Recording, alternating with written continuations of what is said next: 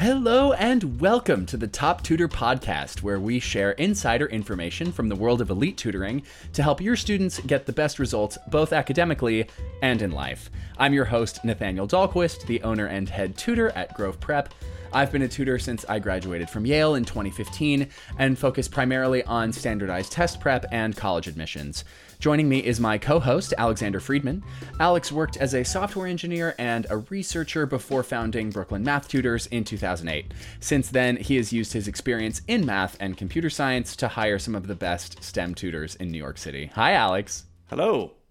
What are we going to talk about today? Today we're going to talk about a topic that I think would deserve a warning for parents. We're going to talk about what to do if your student is unmotivated. And I will warn people in advance that what I'm about to say, or some of the things I probably will say, may be unpleasant to hear. And there are also things that I don't tell parents or clients of our company because most people don't want to hear it. But if you really want your student to be more motivated, then you may have to hear some things you don't like. So get ready. Yeah, we're going to try and be as useful as possible and give data from our experiences. And we hope that you find it useful. And of course, if you ever have any questions or anything else that you'd like to ask us about it, you can contact us after the podcast. But we just wanted to let you know because it might not be the most popular thing you've ever heard. So, yep. All right, Alex. If I've got a student and they are unmotivated, if I just can't get them to do the work, what do you think I should do? So I think the most important thing to do with kids of any age, and especially as they get older, is to see them as separate individual human beings who happen to be living in the house with you, is to think of what's happening systematically, like not like kind of detach yourself and be like, if this is someone else's kid, what's going on? And to think about the issue systematically. Here's what I've noticed. Kids are humans, and humans respond to incentives that they understand. So as an adult, you have long-term thinking, you have executive functioning. You're like, well, if I want this in the future, I have to do this now, and maybe I don't want to do it now, but I know I got to do it. Kids who are not agreeable, so some kids are agreeable, you have that psychological trait. Some kids who are agreeable will just be like, hey, yeah, mom, I want to please you. Like, you just tell me to do this. Like, I'm happy to do what you say. I think it's a good idea.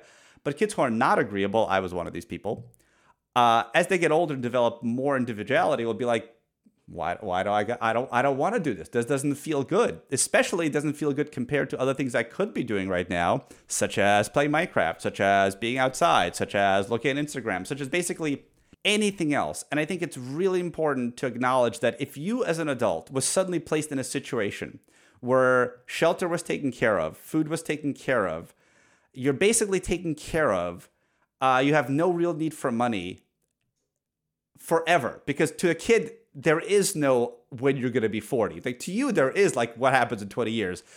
To like a 14-year-old, there's no such thing as what's going to happen when I'm 40. So if you're in that situation, I think think about like, would you do anything? Like how much would you do? I know that personally, I have a hard time motivating myself to do things that have long-term results, even though I know it's good for me. I know I should eat better or whatever. So it's hard. And we need to acknowledge and remember that it's even harder for kids. And I think what happens is that when kids are young, they have less and less sense of self and, they're pretty obedient. They'll do what you say. But as they get older, they start diverging. And so if you want them to do something, they need to have real incentive to do it as opposed to an incentive to do something else. So I see a lot of parents who have kids who don't want to do stuff. And when I look at the situation, I'm like, well, yeah, I wouldn't want to do anything either. There's no real consequences, either positive or negative. Like maybe you want your kid to study harder, but like what's going to happen to them immediately? They're not going to go hungry. They're not going to go broke. They still have their friends. And like nothing will really happen to them. So and there's no incentive. Like some kids have that incentive. Some kids like, I want to show off. I want to be good. I want to get that A. I want to learn. That's like the best one. And Nathaniel, I think you'll talk about that later. But like look at the incentive structure of your child's life as if they were like an employee or like a separate person or a stranger. And I think that the start of that will help you understand why, and also their temperament, because again, temperament really matters. And that'll help you understand why they may not be motivated. Oh, man. That's a lot. Yeah. It's tough because I think as adults, we understand ourselves well enough to know how to get through things that we don't want to do. But when you're a kid and you just don't have that much data, you don't have that much life experience, it can be really tough. It's just painful. It can be literally painful to study math, for example. And there's also a huge aspect of pain avoidance. So if it's actively unpleasant, or for example, I see this a lot with kids who have learning difficulties or ADHD or other things. It is actually painful for them to do it because they're being expected to do something that their neurology is literally not equipped to do. Like forcing a kid to sit still for an hour when they have something like that is impossible. And oh man, it breaks my heart because, I've got parents who are like, hey, like my student has, this learning difficulty. Can you teach them for an hour? And sometimes I have to be like, this hour is too long. I lost them after 50 minutes. There was no going back. We cannot do hour-long sessions because it is actually painful for this kid to sit still in this chair for this long. And some of the research that I've done on autism and other learning difficulties and neurodivergence that data is really starting to support that it is not a good idea to expect kids to do something that they can't do. And unfortunately, the education system that we have does ask everyone to fit into the same box for the most part. And I think that's a real challenge. Anything else you want to add to what you just said, Alex? Yeah. So I would look at like what your kids have in their life that's motivating them. And what I would actually do even before that is like check out this amazing podcast, not by us, by Andrew Huberman on the science of motivation. Because children are, they're less experienced, but they're wired the same way as adults. So to do something and to do it well over a long period of time, you need to really be motivated to do it. And if your kid doesn't have some intrinsic motivation, like I loved math, so I was like acing my math classes and I was failing all my other classes because I didn't have intrinsic motivation, and my parents didn't know how to motivate me. So if your kids don't have intrinsic motivation, if they're disagreeable, if they're like, no, and some are just going to be like that, and it's not a bad character trait. I should really mention that it's not a bad character trait. Those are the kids that will like forge their own path in life. So they're disagreeable. You have to think about, how do I create a structure around them that incentivize them to do this? And the best way, I would say, well, one way you should try if you're willing is like, one, take away things that you are providing that create very fast reinforcement. Like I'm sorry, but like video games, like they were addictive like 20 years ago. They're insanely addictive because you don't have to work hard and you get an immediate boost of dopamine. Like, oh, that was fun. And you didn't do anything. Whereas like sitting and writing an essay is hard. Like it's hard. It's hard for me. It's certainly hard for a 15-year-old. And if you happen to be good at essays, well, then maybe sitting and doing trig is hard. Like I've worked with untold number of kids for whom it's hard. And the only way I think to make it long lasting is you have to teach them to find enjoyment in hard work. And I think part of that is not having so many things readily accessible that give you enjoyment without any hard work. So while they're young, like I know it's not fashionable or it's not common now, but like, don't be afraid to remove things that you pay for. Like you're not obligated for them to have like an iPhone and an iPad and Netflix. Like you can provide these things, and maybe it's entertaining, and maybe they'll be mad at you if you take them away, but like they ain't working. Like they're not buying this stuff. Like if they want an iPhone and they're failing school, like, like have them work for it, because it's actually much more satisfying to have something that you work for. And so I see this a lot, that parents who themselves are hardworking people, who I know like have worked their butts off to get to wherever they are, like kind of want to make their children not face as much struggle. But I think that takes away from those kids' ability to actually engage in hard work, because everyone needs to work hard to succeed in life, even if not financially, then just personally. Oh man, my personal example of that is, as a teacher, if I see a kid really struggling with a problem or something that they're working on, it can be so difficult to not just give it to them and to ease the pain and to move on. It can be so tough to bite my tongue. But you know what? When I do it and they struggle a little bit longer and then they get it, you know what? they get that type of problem right much more often in the future. And the look of joy and success on their faces is really worth it to me. Now, sometimes I do have to intervene. I'm not going to let them suffer needlessly if they're just dangling in the wind. Like, I'm going to help them. But it is really tough to sit on your hands and watch the kid figure it out for themselves. It can be really tough. Yeah, I see that in younger kids, because as a parent, your kids start out helpless. And of course, you have to do stuff for them. Like, it's only natural. It's even for me when I see someone else's kid, like, yeah, you go ahead, you struggle. Like, I know it's good for you. But when it's your kid, you're like, you're used to doing things. You have to, like, gradually, like, do less and less and less.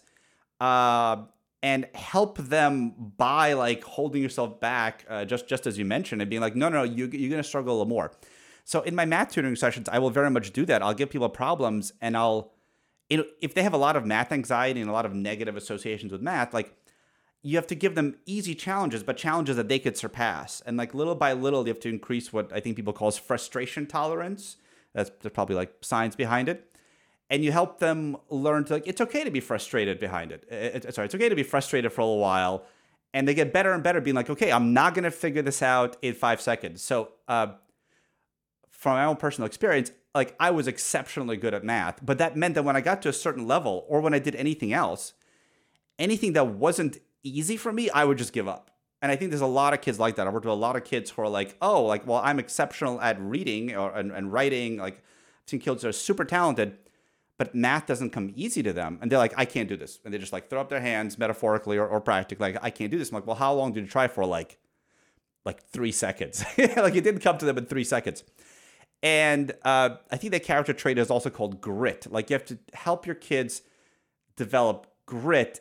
And I do think part of that is removing bad options from life. And this is, like, the parenting advice that parents don't want. But I feel that as adults, you have the wisdom to structure environments that kids don't. Like, you wouldn't give your kid, this is going to be so not PC, but you wouldn't give them access to, like, hard drugs. Like, like, hey, they might like it, like, just like you might like it, but, like, you're not going to let them have it because it's bad for them and they don't have the self-awareness and the experience to control themselves. And I think for some kids, not all kids, I've seen kids that are just amazingly way better than me, able to manage, like, smartphones and computers. And then some kids who are maybe they have not as good executive functioning skills, whatever their reason is. If you give them a phone, they're not going to be able to look away. Like, if there's a TV in the room I'm in, like, I will stare at it. Like, I don't want to, but I will stare at it. So I just, like, when I go to restaurants, I'll put my back towards the TV because I know my attention. I don't have a strong enough ability to direct my attention. And I'm an adult, and so if you can structure the environment that there isn't much in it that's easy and gives you satisfaction, like, immediately, I think that will, if they have nothing to do, but, well, you know what, after I do my math homework, after this, then, we have a certain amount of, like, screen time or whatever. That kind of thing does help a lot. I've experienced that with a bunch of kids too, and it's been, the smartphone era has really changed a lot of that. There's just so much more information that's available and so much entertainment that's really easily available that, like, I think it's actually more difficult now to, like, learn these long-term skills. And, like, oh my God, I get this question all the time. Why do I need to learn my multiplication tables if I have a calculator? So something as simple as that. And my response is always, any student of mine is going to be able to multiply every number up through 12 and know all the squares up through 15. Get to work. And they hate me for it. And then I literally, this was this morning, there was a girl who was just, like, rattling off these multiplication facts. And I said, do you remember literally 4 years ago when I told you that you needed to learn these multiplication facts by heart so that you would never, ever have to think twice about them again? And because when you were older, it was going to be valuable. I just want to point out that that's today. Today is the day. I tell you, it was such a thrill for me. She also got a huge kick out of it. She was like, I can't believe you were right. I hated you so much back then. I was like, oh, I know. But you do know that 15 squared is 225. And that's all I ask. So, I have a little bit to contribute on this from Alex is such an amazing systems guy, and I'm here to be the woo woo guy. So it's not really that woo woo, but you know that Einstein quote that's about like if you like expect a fish to climb a tree, it's going to spend its whole life thinking it's stupid. It's like that whole idea that like if you're being forced to do something you're not built for, it's really frustrating because the fish will look at the monkeys and be like, they can climb a tree, why can't I climb a tree? So in my experience with students who are unmotivated or who don't want to do the work, I have found almost exclusively that those kids are not super, I hate to use this word in this context, but not super plugged in to something that makes them passionate. They don't have like an unabashed source of joy, or whether that's because they're a nerd, whether they're a music kid, a theater kid, an athlete, a researcher, they just don't have access to the thing that honestly they will probably wind up doing either for their career or at least in some significant way as like a really important hobby or like a very large part of their life in college and especially after college. They like don't have access to that thing yet. And so one of the things that I have found really helps my students, and it spills over into every other thing that they do, I have noticed this, is making sure that they're connected to something that they really do feel like they're good at, that they enjoy, that they're passionate about, that they learn on their own. And I was just having a conversation with a Cirque du Soleil clown about this, actually, is the idea of curiosity. Because I have found that I can't teach curiosity. You can try and get a kid curious about something as much as you want, but they have to want it themselves and go for it. And so that if a kid isn't sure what they're passionate about, I always point them in the direction of their curiosity. Well, what do you want to know? What are you interested in? And you know what? It doesn't have to be your whole life. You can like be interested in underwater basket weaving and go do it and scratch that itch and be like, okay, now I know something about that and move on. Or you might become an underwater basket weaver. You never know. And like make a fortune, at art fairs and things like that, that kind of thing. It's possible. And so I found that one of my students recently, he loves jazz. He loves jazz so much. And he was very bored in his other classes. And I asked him to sort of turn up the heat on his jazz education a little bit. I was like, I know that that school is not your favorite, that you get bored in some of your classes, but I would invite you to try not to be bored in the classes that you're passionate about. Try and dig as much as you can. Ask questions of the teacher. Like get in there, get under the hood and like learn how to do something that you're passionate about. And what I found is that it woke him up for the rest of his classes. He was more awake throughout the day because for the first part of the day, he was looking forward to jazz class. And the latter part of the day, he was energized from jazz class. And I think that's really important because it's so easy to go through school and not engage with any subject. But like, if you love Spanish, if you love history, if you love music, go for it. And I have really seen kids become successful when they are engaged with that thing that they actually enjoy, because it just makes their life more colorful and more fun. Yeah, I think there's a different way to frame what you're saying. You're saying it as passion, and I can see how some people might think it's woo-woo, but there's another way of looking at the same thing. And that is, if you're doing something that's meaningful to you. Now, as like a 15-year-old or 13-year-old, what you might find meaningful will be different from what you'll find meaningful as an adult.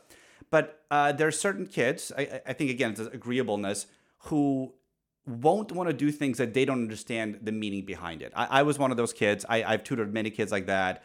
And I liked math, so I didn't have to have meaning behind it. But there was a whole lot of stuff I didn't like, and I'm just like, I'm not doing it. And I've had kids that are the opposite. They're like, hey, I'm really interested in performance. I want to be this. Why do I need to learn this nonsense? I'm like, you know what? You're right. Like, there's no direct reason for you to learn this.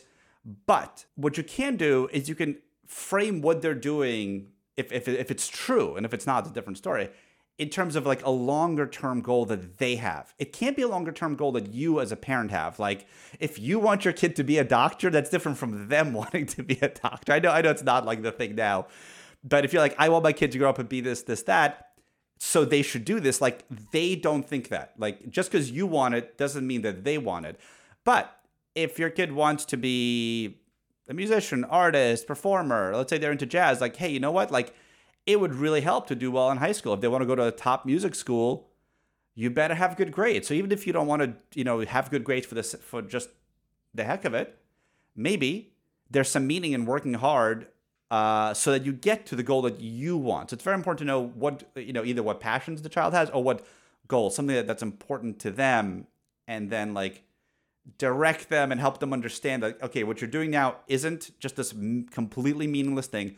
Maybe in the grand scheme of things, it's meaningless. Maybe you'll never need to, do another trig identity in your life. However, this is how the world is, and sometimes you have to jump through hoops.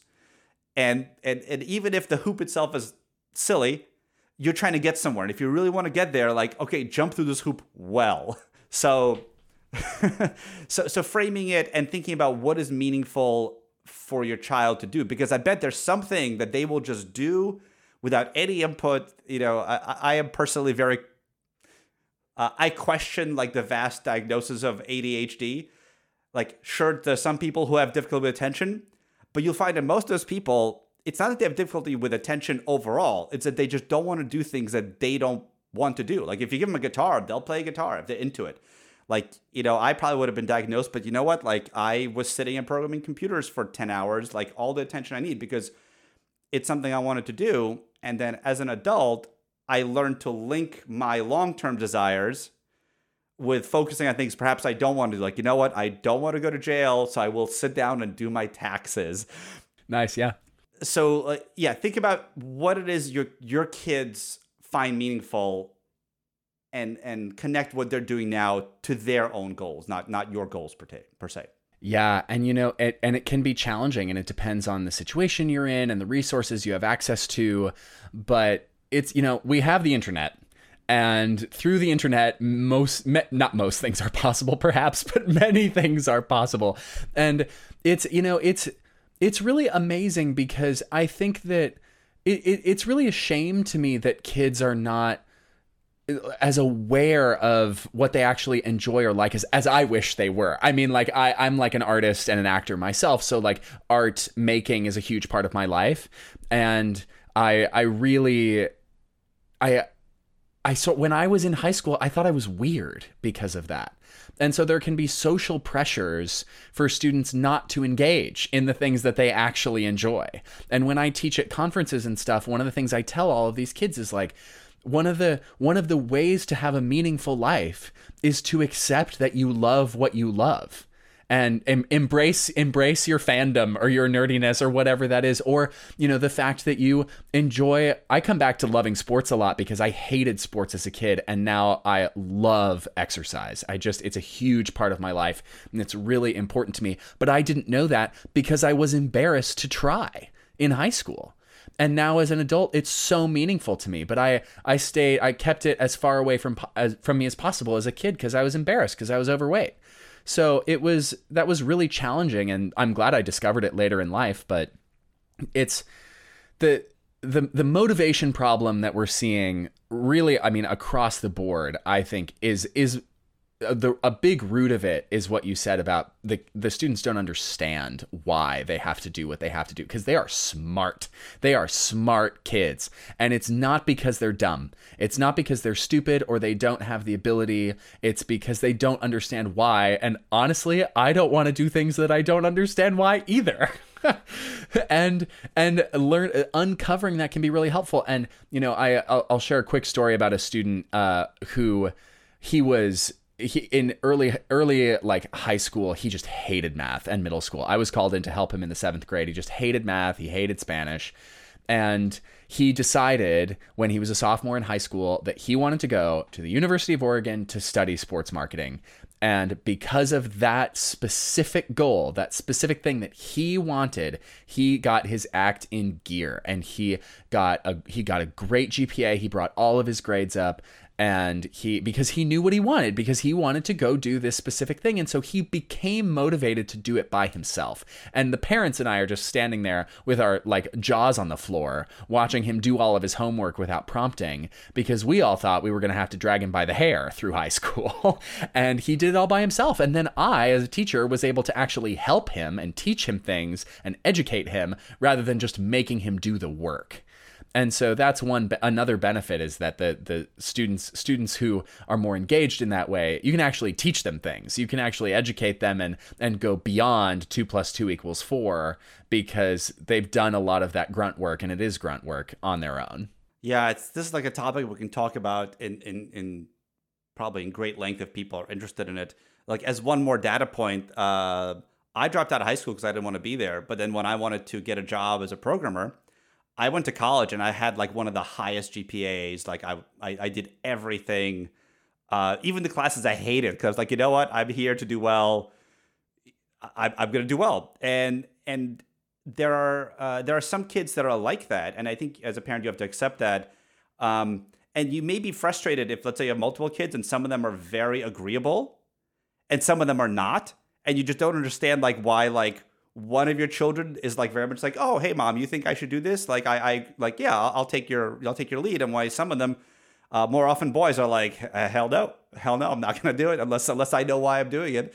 And they're like 7, and you're like, what is going on here? Wow, I'm really glad we talked about this. It's a really deep subject, and there's a lot to say about it. Also, I just want to point out that like if anything that we said kind of struck something in you that you had an emotional reaction to, just want to honor that and say that I understand these opinions are just our own and based on our experiences with the students that we've taught and sort of our philosophies around things. And if you disagree, I'd love to hear it, because I want to hear lots of perspectives and get more information so I can become a better teacher. So if you have something you strongly disagree with, I want to hear it. Please send it to me so that we can have a meaningful discussion and I can learn some things, because I love talking to people who can teach me stuff. So thank you all so much for joining us. If you have any questions about what we talked about today, we would love to hear them. There's an email address in the show notes. If there's anything you'd like for us to discuss on the podcast, please send those ideas to us as well, because we want to provide information that you'll find useful. That's our whole goal.